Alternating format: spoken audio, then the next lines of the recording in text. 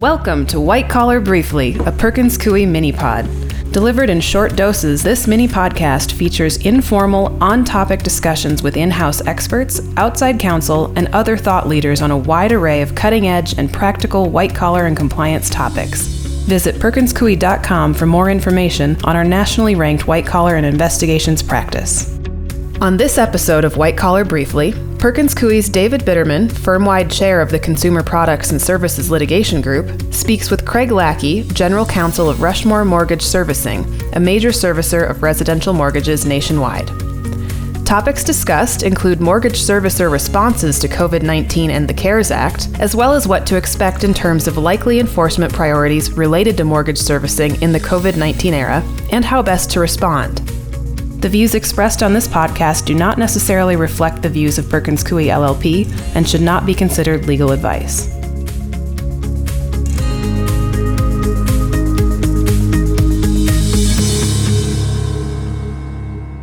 Ladies and gentlemen, my name's David Bitterman. I'm a guest host here on the White Collar podcast of Perkins Coie. Today, we've got a phenomenal guest, Craig Lackey, who is the current general counsel of Rushmore Loan Management. Have I got that right, Craig? Yes, you do, David. Exactly. All right. Thanks. And Craig has previously been general counsel of Caliber, two major and significant loan servicing companies. But really, the most important part is that Craig goes back about 36 years in the financial services industry and goes back through a lot of ups and downs in that industry. We're going through a lot right now, but I think as Craig is going to tell you, this is not unique to the industry. It's almost a sort of part of the ecosystem. And I'm a lawyer here in California. I represent financial services companies, and we're ready to go. Craig? Welcome. David, thanks for having me. I appreciate it very much. And, you know, when I was listening to your comments, it reminded me of something that I always find amusing. And that's when you talk to a young lawyer and either in a law firm or in an in-house position who's been doing it for less than 10 years.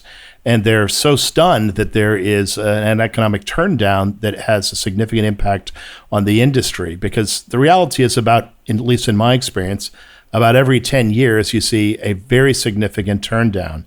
And they vary in levels. I think in my career so far, the most severe was the 2009, 2010. But, you know, there was a very significant one in 1989, which was a combination of oil price drops causing serious problems to the real estate markets in Texas, Oklahoma, Arkansas, Louisiana, Colorado, coupled with a significant downturn in housing prices in the tri-state area up in Connecticut, New York, and New Jersey, which in both cases led to a significant recession, which had a major impact on all consumer lenders, particularly consumer mortgage lenders. So these things happen, and they're very predictable. And you know, unfortunately, out of all of them, there comes a significant amount of litigation and a significant amount of investigations and enforcement actions and similar things. And I think this one that we're in now will be no different. Perhaps it won't be as severe as the last one. Perhaps it'll be more severe. But that's just something that's to be expected,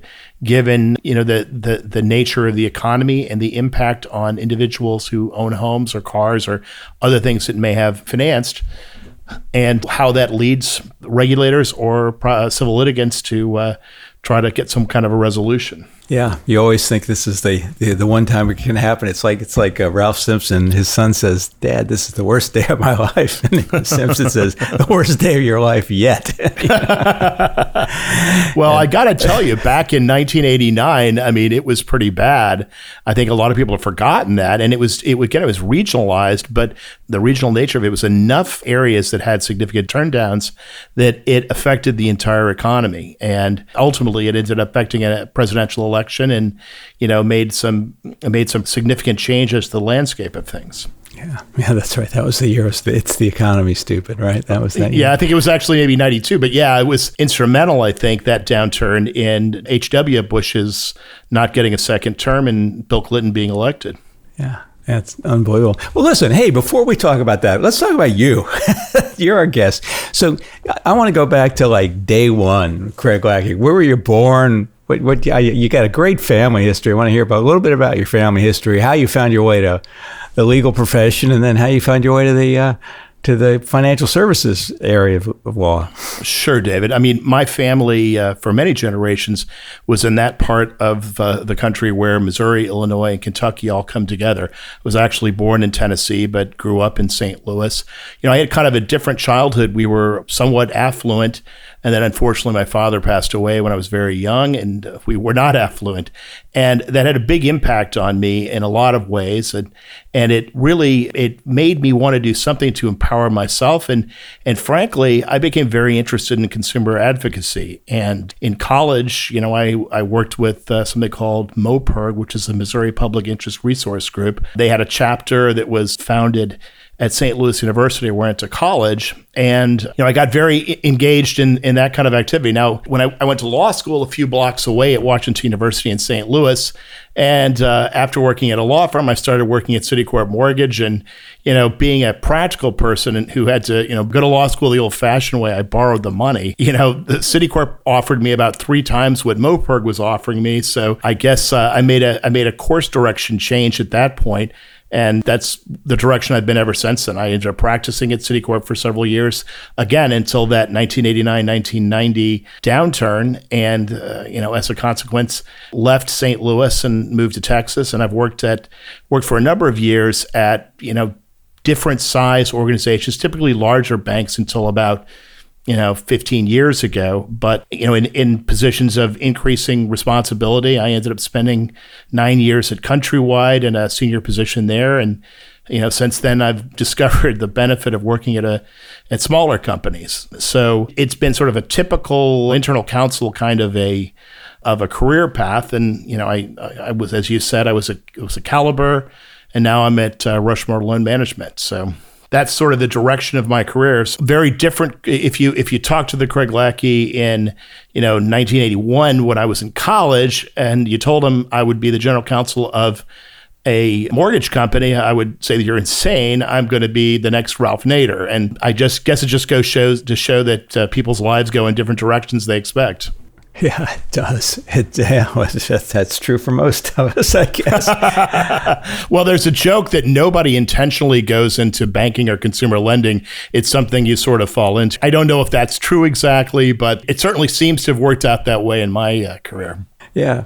So, Craig, your career goes back to cover a number of significant events, but, among others, you were there at Countrywide in 2008 when they were Darth Vader of the lending community. Tell us a little bit about that. Well, Angelo Mozillo was before the crash, probably considered the most esteemed mortgage banker in mortgage banking history.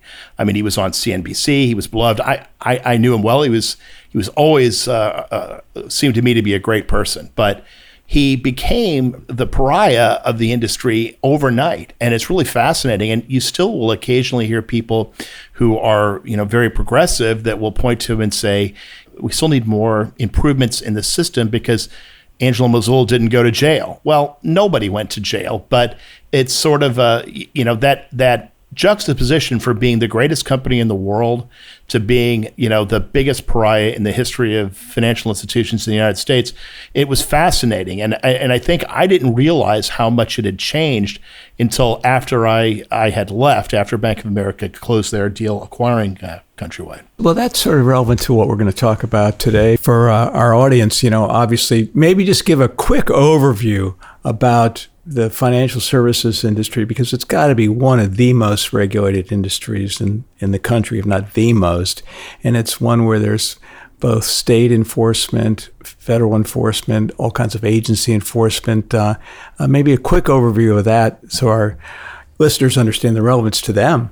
Well, let's separate out banks and bank entities, because bank and bank type entities typically have a national charter. They're regulated by the federal government. They have some regulation by states, but it's somewhat dissimilar from state licensed mortgage lenders, which, after the last crash, those groups sort of fell into savor, but they've made significant inroads coming back, and they're now a significant portion of the residential mortgage market in the United States. And essentially, if you are, for example, a company that makes loans and then also services loans, you will typically have a license, in some cases, multiple licenses in every state. You have, for example, servicers. There are some municipalities like the city of New York that has a debt collector license you're required to get.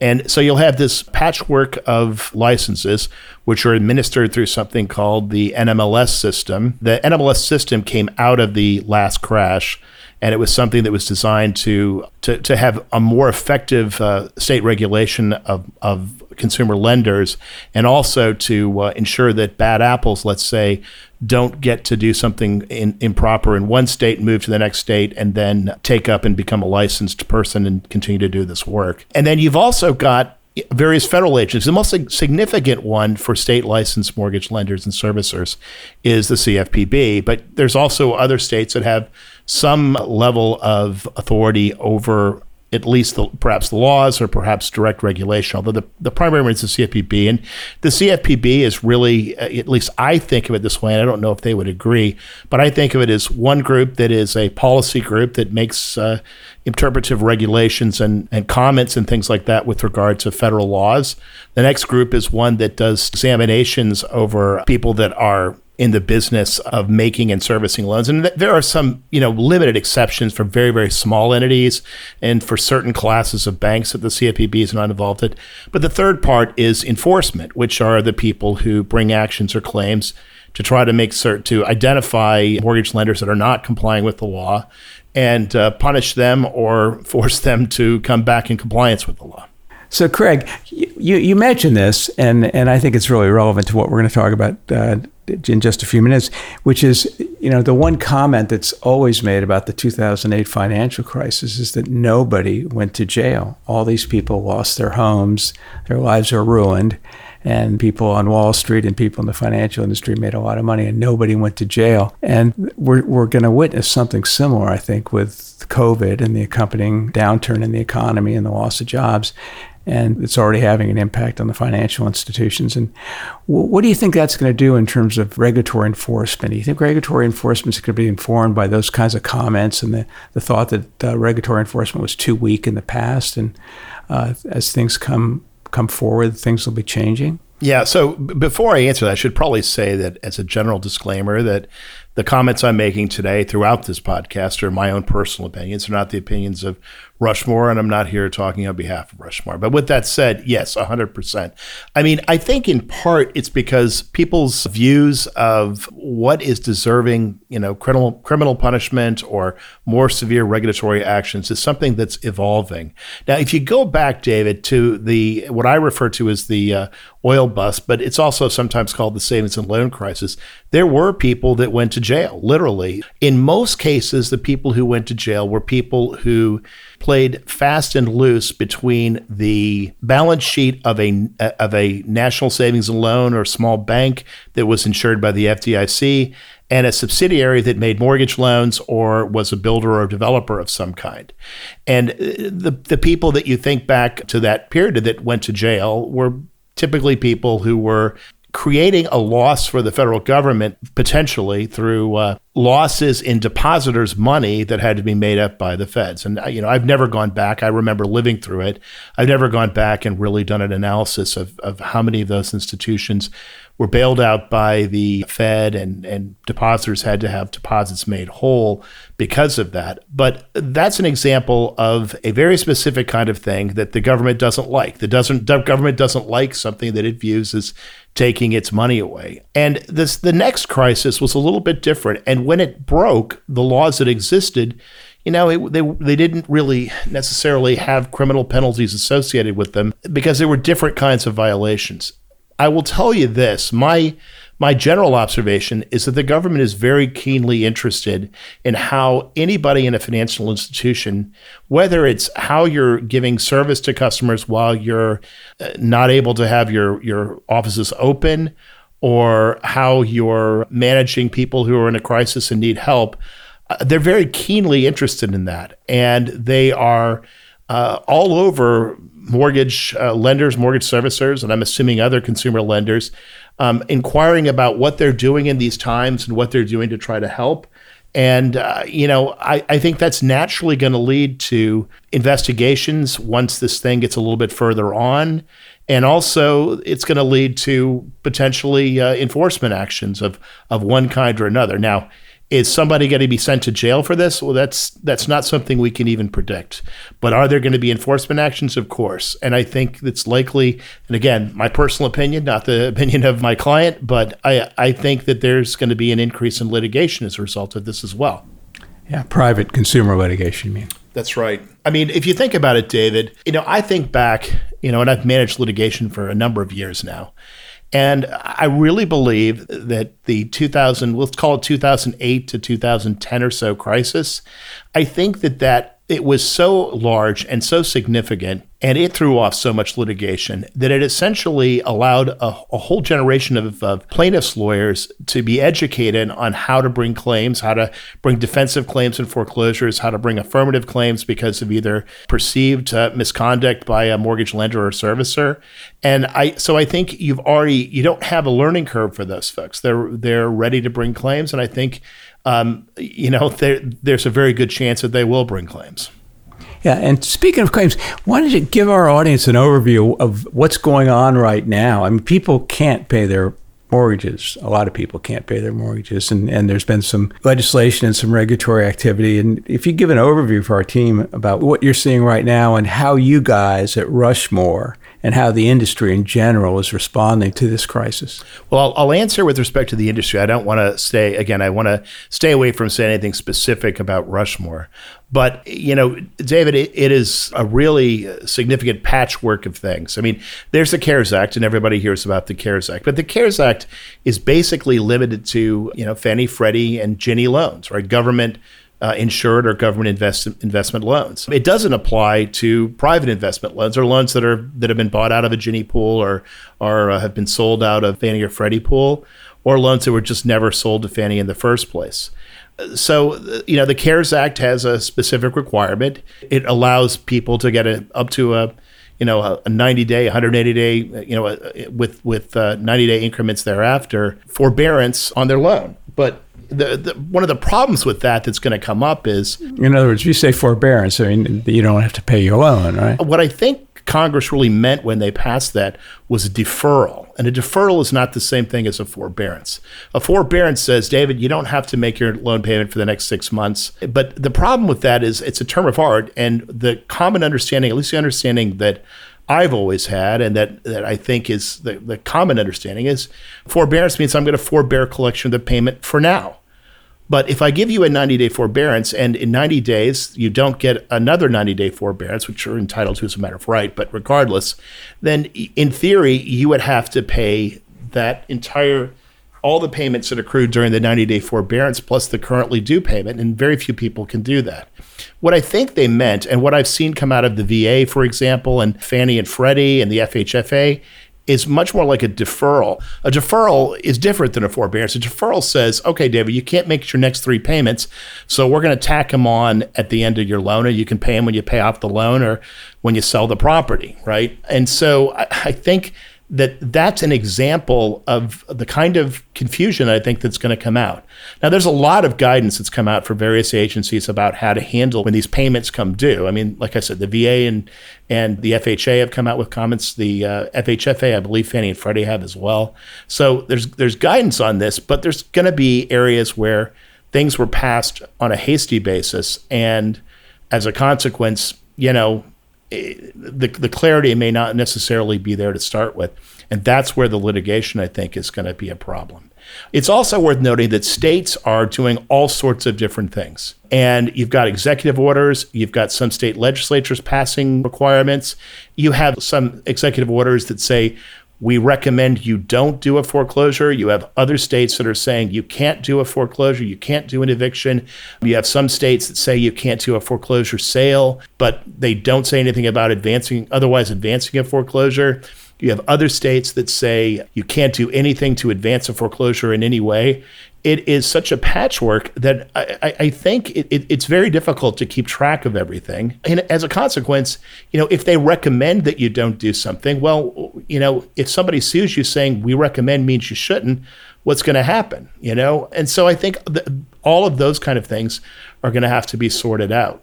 And who do you think is going to be the agency that's going to enforce all this? Because once this stops, once this train stops and people do have to start paying back their loans, there's going to be all kinds of different ways that those deferred payments are going to be collected.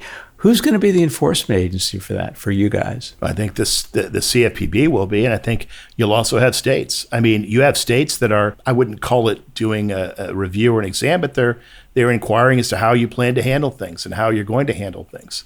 And I think they're going to have a really strong view of that. And look, it's a practical matter. If everybody that goes on a forbearance suddenly had to immediately make, let's say you go on a 6-month or a year forbearance, and then you suddenly have to cure that default, all that would happen would be you'd have an enormous spike in foreclosures.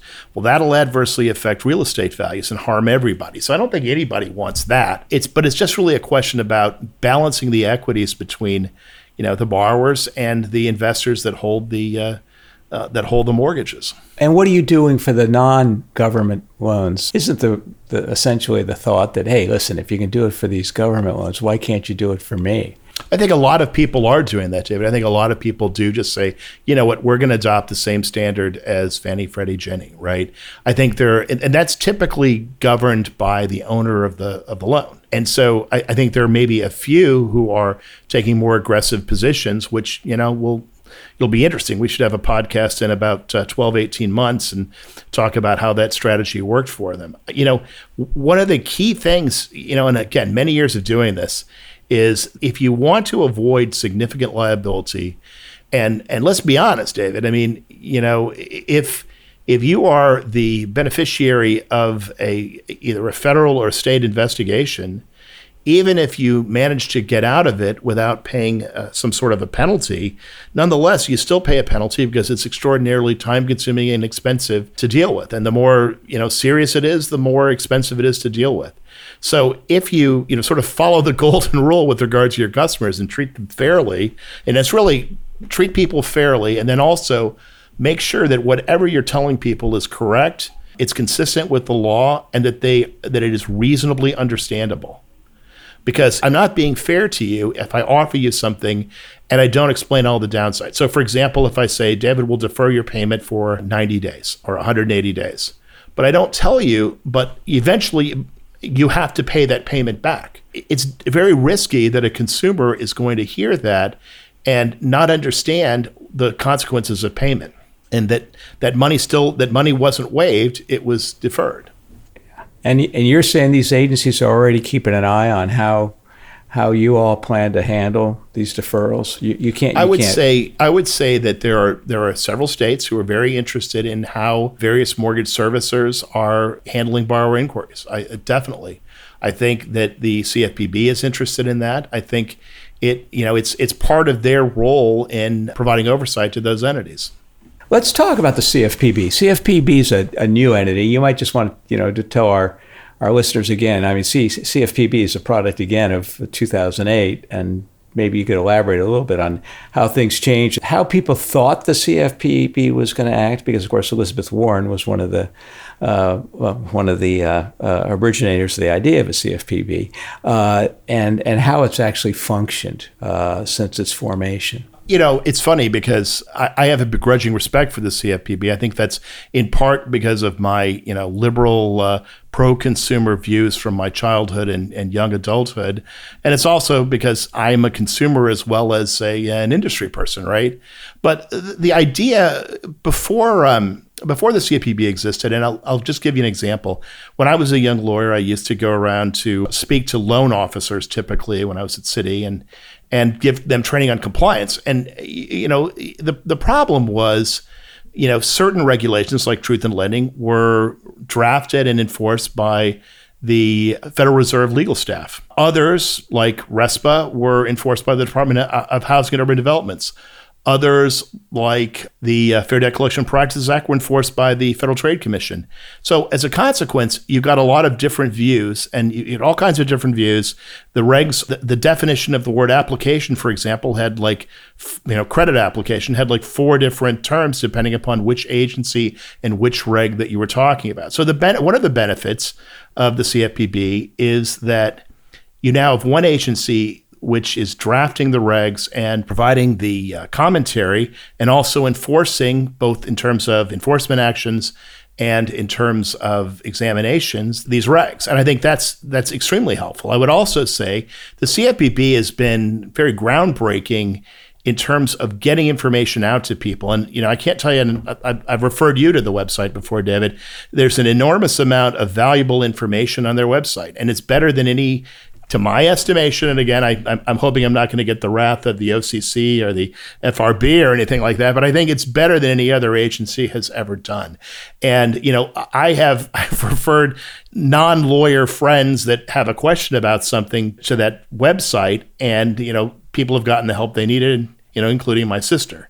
And so, who's a doctor and very not law sensitive, but so it's been very good that way. And I think everybody ends up with a bone to pick of one sort or another with anybody who's enforcing the laws, because if you end up on the wrong side of an enforcement action or an examination, or there's a new interpretation of a regulation, which means you have to change the way you've been doing business for a while, that's not something that people like. But I still think it's a better organizational framework than existed prior to the creation of it. And speaking of tone of enforcement and the level of enforcement, et cetera, we've been through, obviously, Obama and the formation of the CFPB and Cadre, who is obviously very, very pro-consumer. And then we've had a new administration, Trump. We now have Kraninger, who's there. Yeah, and different, Trump certainly have a different direction in terms of these kinds of issues. Have you witnessed any changes in the way the CFPB takes on its responsibilities? Yeah, that's such an interesting question, David, because everybody said when Ms. Kraninger was given that position that there was going to be this dramatic change in the CFPB. And boy, I haven't seen it. I haven't seen them become, more litigious. I haven't seen them become more aggressive, but I haven't seen them become any less either. Of course, you never know what didn't happen. You know what I mean? In other words, it's impossible to know what might have happened had a very, very pro-consumer person been in the role. But in my view, and again, you go back to that website and you see they're still going after people, and they're still bringing enforcement actions, and they're still getting consent agreements signed.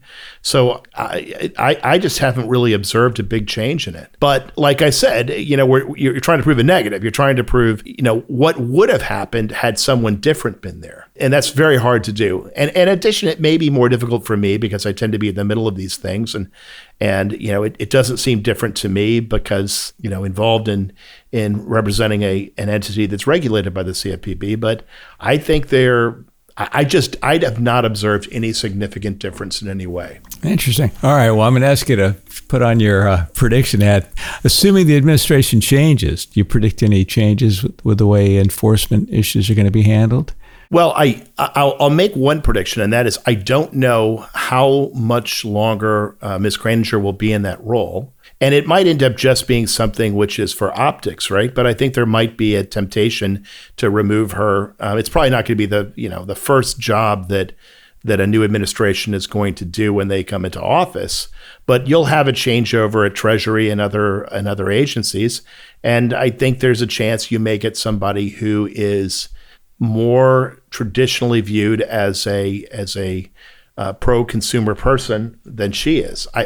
That's one prediction. Because I believe that the COVID situation is going to result in regulatory action, I think there are going to be people who are going to point to that increase in regulatory action and say, yes, you see, it's because President Trump is gone. Now there's President Biden, and so they're being more aggressive. Again, it goes back to you've got two parallel histories, right? And I don't know that you wouldn't end up with the exact same ultimate outcomes, because let's remember, the CFPB still exists in a context of a judicial process, and so there's limits on them, just as there's limits on any federal agency, right? I think that's literally impossible to predict. And even when we get into it, I can imagine now, again, if we do this podcast in 18 months, you're saying, Craig, look at all the increases in regulatory actions by the CFPB. Don't you think this is because there's now commissioner, insert the name of the new commissioner, right? And my answer will be, well, David, we had a giant pandemic that led to all sorts of problems. And I think this is much more a reflection of that than the person that's at the CFPB. Now, people that were big fans of Secretary Cordray, they may, view this differently. But that's kind of how I see it. I just don't see much of a difference. And I don't think that there's going to be that much of a change. Because let's also remember that an awful lot of the people who are within the rank and file and that are in middle management positions there were around when Mr. Cordray was there. And so, it's not like every single person resigns. You have an entirely new, different department with people who have a completely different mindset. So, long way of saying, nope, I don't think anything's going to change. It's going to be the way it's going to be. Okay.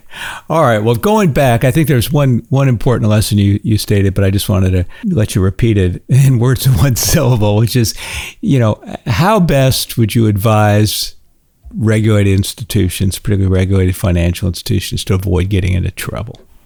Yeah, I mean, look, it goes down, as I said before, to sort of the old golden rule we all learned in childhood, right? Be fair with people. Don't take unfair advantage of people.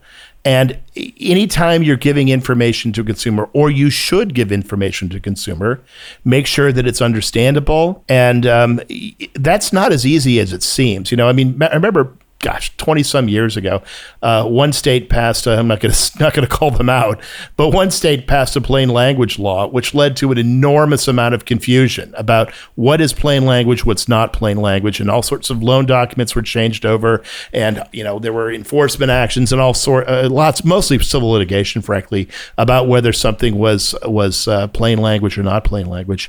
So, it's something of an art to make sure that when you're sending correspondence or writing scripts for your customer service people, that it's understandable to a reasonable person, right? And let's not forget that some of the regs, for example, the FDCPA, have a least sophisticated consumer standard, right? And so you're not writing something for a professor of business at UCLA, you're writing something for an ordinary person. So make sure it's understandable. And I can't overstate the being fair, don't offer products that don't have reasonable benefits to a consumer. Don't take unfair advantage of consumers. Try to, and particularly when you're dealing with issues that relate to a consumer's home and they need to be able to have the ability to do a workout. It's critical. It's critical that you take whatever steps you can to help that person retain their house. I can't overstate that. Gone are the days where you can simply say, you're 60 days past due, better start packing. Those days probably never should have existed, but they're certainly gone. And to the extent they existed in 2010, the various laws that came out of the last crash pretty much put the sword through the heart of that sort of stuff. Yeah, and CARES Act and these other regulations are really changing that approach, I think. Well, you've got a sprawling empire that you have to look over. You've got these individual loan officers all over the country making loans. You've got people. We actually don't, but a lot of lenders do. Yeah, and you did at Caliber, I guess. I've dealt with some of them at Caliber. That's true. So, how do you keep that group in line? How do you control a group that's that diverse in terms of various levels, various attitudes? How do you maintain the be fair attitude to be consistently applied? Well, again, this is speaking in my own opinion, but I think it really starts at the beginning in two ways. In one way, you need to be careful who you hire, right? And you want to make sure you hire people who don't have sort of a negative consumer mindset. And you can get at that during an interview. If the guy's saying, whatever, if a customer doesn't understand, too bad. I mean, that's somebody you don't want to hire. Also, you want from the very top down, from their CEO of your company down, you want that to be something that people believe and they hear it and they believe it. You want to make sure you have adequate training. Again, I generally don't want to talk about Rushmore, but holy cow, we have an enormous amount of training, and that's one thing I think we do very well.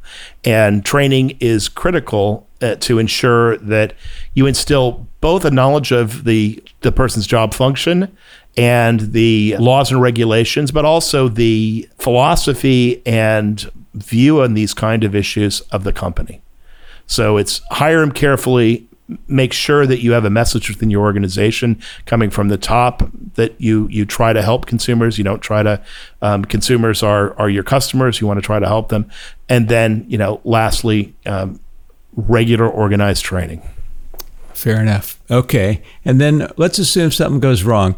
How does it usually start? Is it usually going to start with an inspection, either by CFPB or requests for information from state regulators? Give us some examples of how the storm starts and then how you handle it once that storm begins. And well, it can come out of a lot of things. It can come out of a state exam. It can come out of a CFPB exam.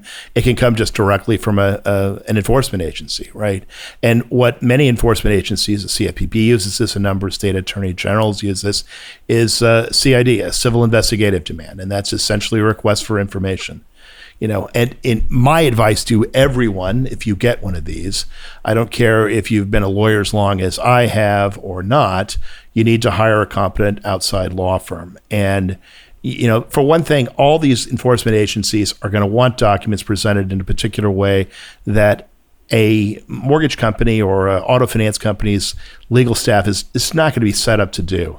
In addition, it's very, very helpful to have, the external counsel that's had experience in dealing with these kind of agencies sort of give you a wake-up call and a realistic assessment. And one of the things I always tell people is as soon as you get something like that, a CID or a demand for some other sort of demand for information. On the one hand, you definitely want to respond in a timely fashion, but you also want to be doing a risk assessment internally and trying to decide. They're not accusing us of anything, but they're very interested in these three areas. Are we doing things correctly in these three areas? Because it's an awful lot better for you to know where your weakness is rather than have the regulatory agencies point it out to you. I think it's also very helpful very early on to open up the channels of communication with the opposing party, be extremely cooperative, be transparent with them, make it very clear to them that you're not trying to hide anything, that you want to work with them to resolve the issue and avoid becoming contentious, because that's not productive. It's not productive at all. And, you have a significant duty of candor, and, don't try to take shortcuts with discovery. Now, on the discovery issue, David, you and I have talked about this before. If it is a significant investigation, one in which you're going to be producing, for example, lots of emails, lots of phone calls, you're going to need some kind of a vendor to help you with that, because you're not going to want to pay law firm rates to review 300,000 emails. And organizing the emails, organizing the phone calls, all of that stuff requires a lot of work. And sort of my advice to people is be very careful about the vendor that you select, and look at more than one. Because if they screw something up and, for example, they don't properly execute search terms and you have to do a second search, you've just doubled the cost of compliance with that subpoena or that CID. You want the agency that's doing those searches to do it correct the first time, because, there's no guarantee there. You're not going to get your money back. You're just going to have to pay to have a second search done. And then you're going to find yourself delivering documents to the agency, perhaps out of time, or do a second drop. And, it just doesn't look good. But I think that's sort of a Cliff Notes version of my suggestions for anybody that's and let me add one point, and that is one of the things that particularly the CFPB, but other agencies as well, like to see is that you've got information about issues being escalated through wherever they come in, through executive management and on the way to the board, right? So if something like that happens, you need to make certain that you're going all the way up to your board and keeping them aware. Now, obviously, a board person doesn't need to know at a highly granular level, but look, they need to know about the nature of the dispute, the nature of possible concerns, et cetera. And it's very important that they be aware of that, because it's, you don't want something like this. And, I always think that if I was a CEO, the worst thing that could ever happen to me would be that my internal lawyer handled a major investigation with the state attorney general or with the state banking department or the CFPB, and now all of a sudden it's blown up and I didn't know anything about it. So, that continuity of communication about something like an investigation is highly critical. Two things. That raises really two good questions. One question in terms of hiring outside counsel, which I'm sure our audience will be interested in, is, a lot of these regulatory enforcements in the financial area are new, and we're dealing with some agencies that are different, new, that we haven't been as active in the past. And one, maybe if you feel at liberty to do so, you might want to identify the states where you see the most active agencies. But then two, do you see white-collar defense lawyers' skills in other areas as being transferable to this area? Or do you think you really need somebody who's sort of dealt with this agency before, been immersed in the financial services industry to get adequate representation?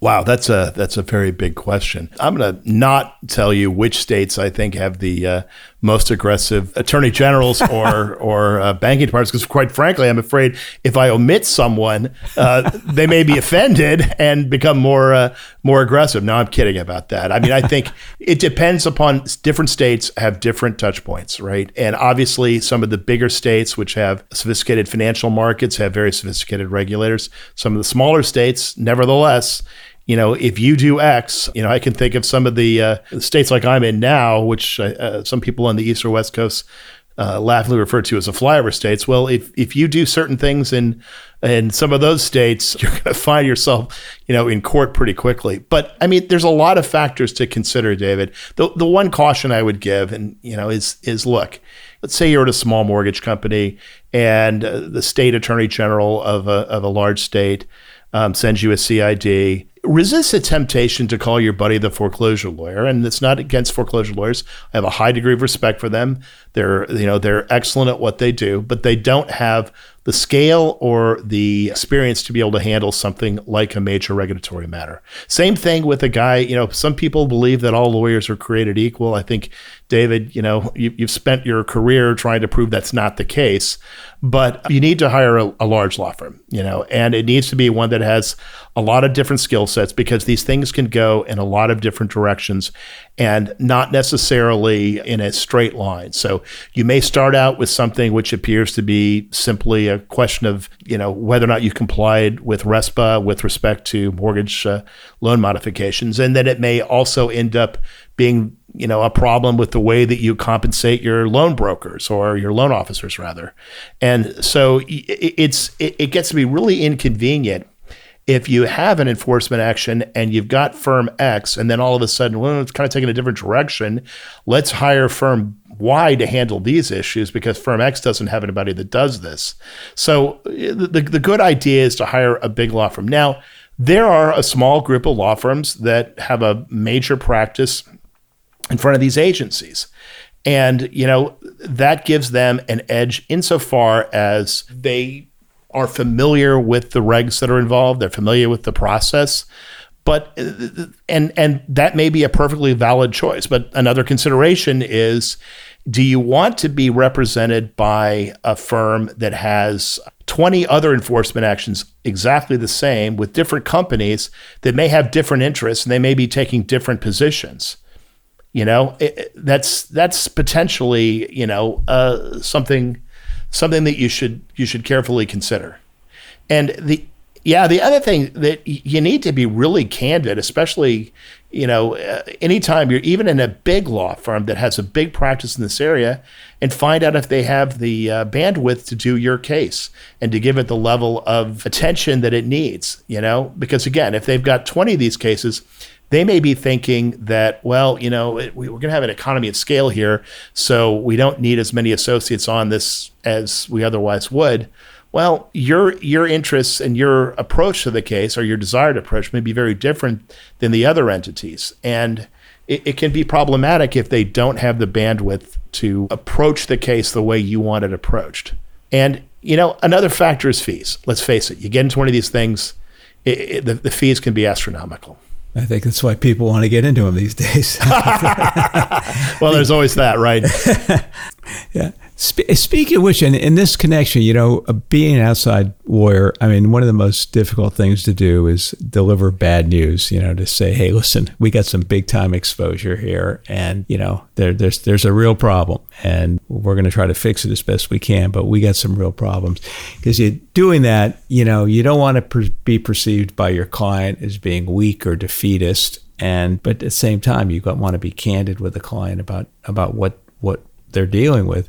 And I suspect you probably face the same thing in dealing with your internal clients, with the board and the CEO, when you've got a problem that you don't want to be the deliverer of bad news. So give us some thoughts about how you assess something to make sure it really is a problem in terms of, criminal exposure, personal exposure for officers, or significant financial penalties. And then B, how do you deliver the message? How do you deliver it if you're an outside lawyer, and how do you deliver it internally? Well, a lot of it in terms of, first let me say that when you're dealing with and you and I have had over the years these kind of things come up, but when you're dealing with an employee who may have either significant personal civil liability or may also be implicated as an individual in an enforcement action, you have ethical duties, right?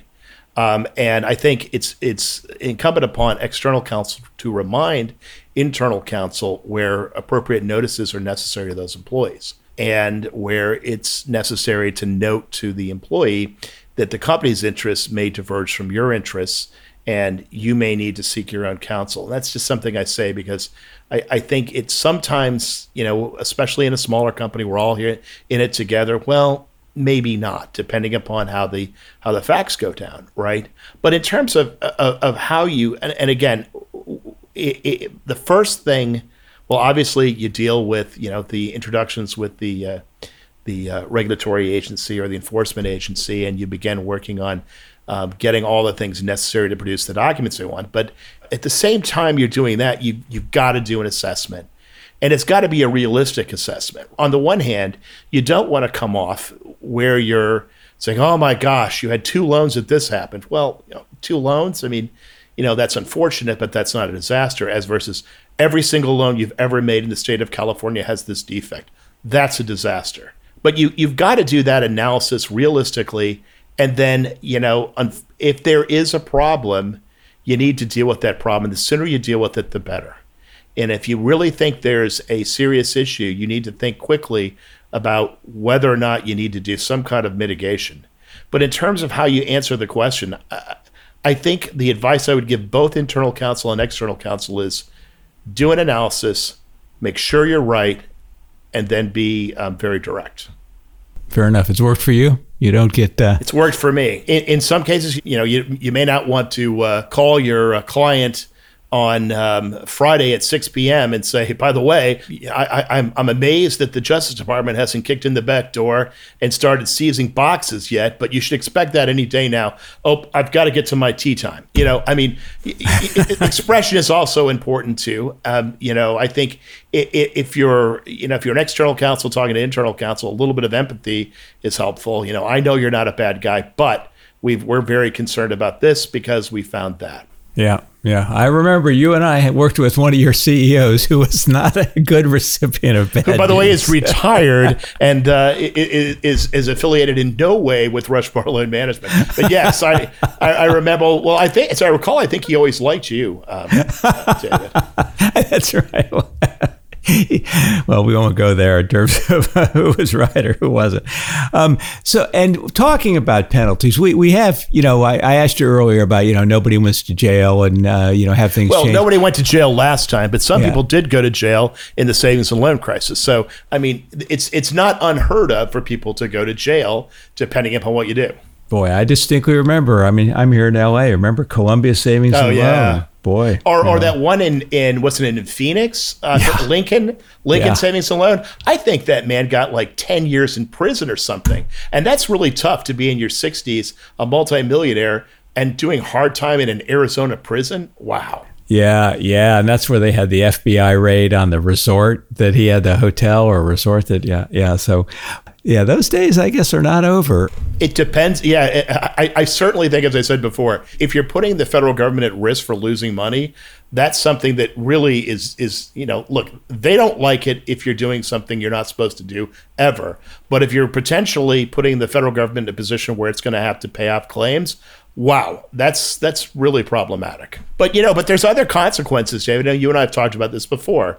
Yeah, I mean, for example, there are people who were in senior positions in companies that spectacularly imploded in the last crisis who have had difficulty or have been unable to get licensed to be executive officers of mortgage companies in the post-crash era because of things that happened at their prior entity. And I don't know if these are de facto lifetime bans or not. But if you your company implodes, you leave a bunch of refinancing borrowers in the lurch, and 2 years later you're trying to get a job as the CEO of another mortgage originator, there are going to be some states where people were particularly adversely impacted, and they have an awful lot of discretion if you're a control person, and that means one of the senior executives that essentially their name has to be on the licenses, et cetera.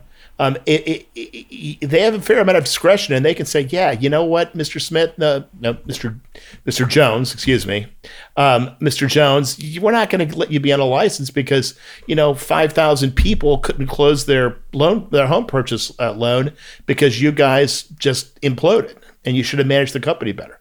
I think a lot of that has passed, but that sort of thing is not unheard of. And the other thing that's not unheard of is, and it's typically in very egregious cases, right? But as part of a settlement with the CFPB or the multi-state attorney generals or some other entity, certain individuals may in fact be required to agree never to take a job in a regulated financial institution again. And it's a lifetime ban. Well, that's, if you're also getting fined, you're losing the way you've been making money for the preceding years. That's pretty tough. And that's a real risk, which is why, again, if you go back to my original suggestions, be fair and be, clear in your communications and cooperate with federal or state regulatory agencies. That's why, because if you follow those kind of rules, it decreases greatly the risk that you'll have to sign something which will limit your future activities. So Craig, we're involved in some situations with, individuals. We don't represent the company, we represent the individuals who are now confronted with regulators who are threatening to take their licenses, and they don't think they've done anything wrong. And frankly, the company doesn't think they've done anything wrong. And what I wanted to do is get from you your thoughts on how the company threads the needle there in terms of trying to support a loyal employee, but at the same time not enhancing its own exposure or further aggravating the regulators. Yeah, this is such a quagmire, David. And it really, I would go back to the conversation I had when we talk about, what happens once you've got counsel hired and you're beginning to produce documents in connection with a CID or some other subpoena. You got to do an evaluation, and if it involves an individual consumer, you're talking about lifetime bans. But listen, there are criminal penalties with some of these laws. For example, RESPA, violations of Section 8 of RESPA are criminal penalties, and so it is not impossible that someone in the course of doing their job could be accused of something which does have a criminal penalty. And for an in-house lawyer, it's the ultimate disaster. And one of the things I caution the lawyers that work for me and have worked for me over the years over and over again is it's very important that an internal lawyer make it very clear they represent the company, not individual employees. So if a loan officer says, well, I'm glad you're my lawyer, you kind of have to correct him and say, I'm the company's lawyer. You have to evaluate very quickly. You want to understand, do we agree with this person that they didn't do anything wrong, or do we feel like they did do something wrong? And you and I have had several of these cases over the years, and it really is threading a needle. And it's something that I rely on external counsel very heavily.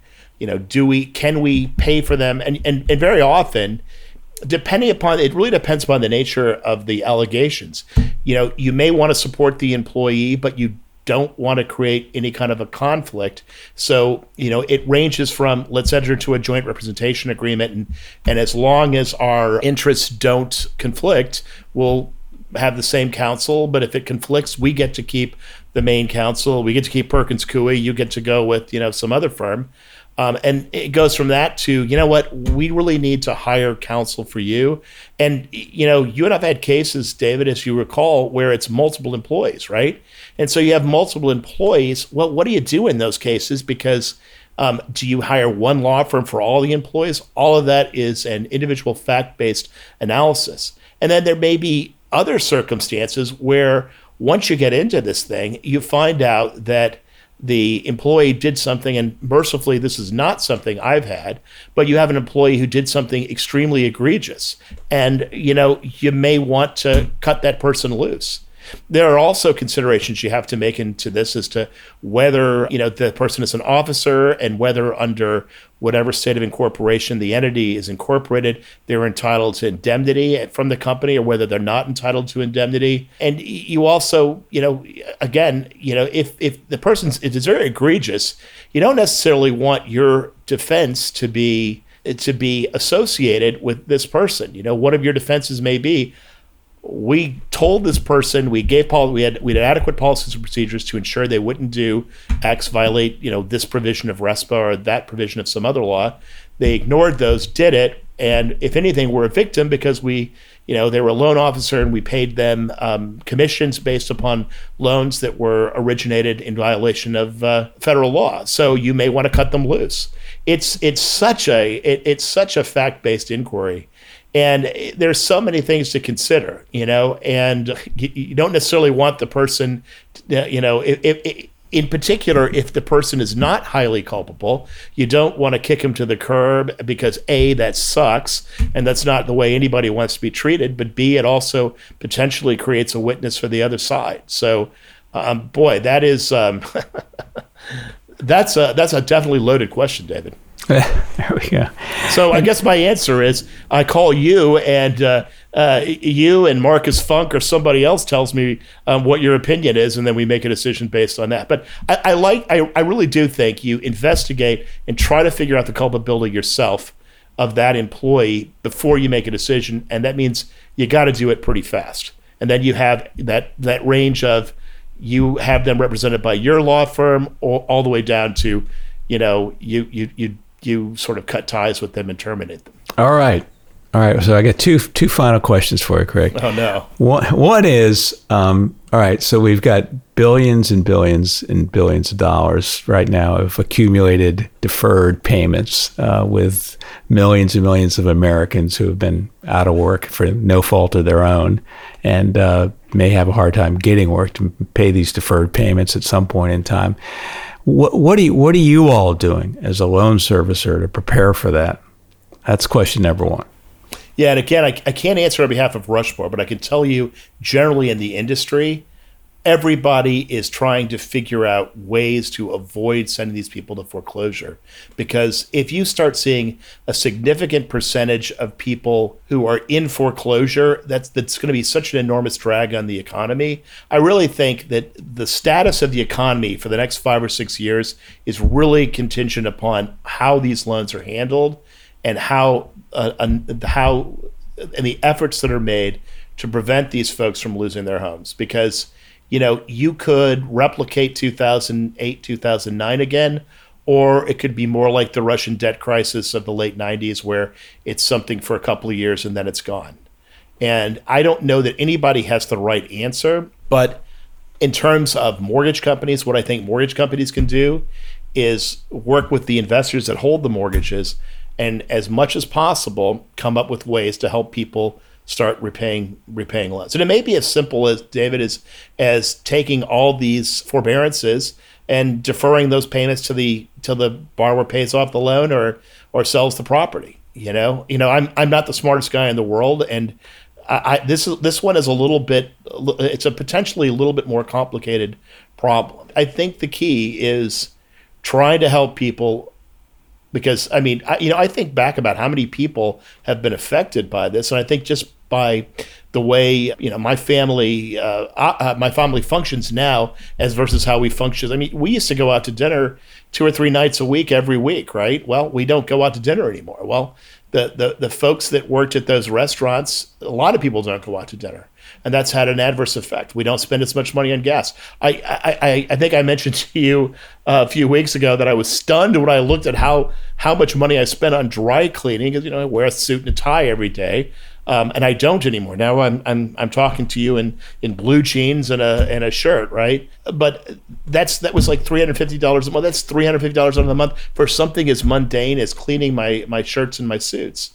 And so that ripple effect is really mind-numbing. And right now we've got stimulus money that's been put into the economy that's sort of masking it. And so it's, Katie barred the door when we stop sending stimulus money in and the economy's got to work on its own again. We simply can't have, 10% of the people in the country losing their home. It's just going to be a disaster. Craig, we really appreciate you taking the time to be with us today. Thanks for talking to me. It was fun.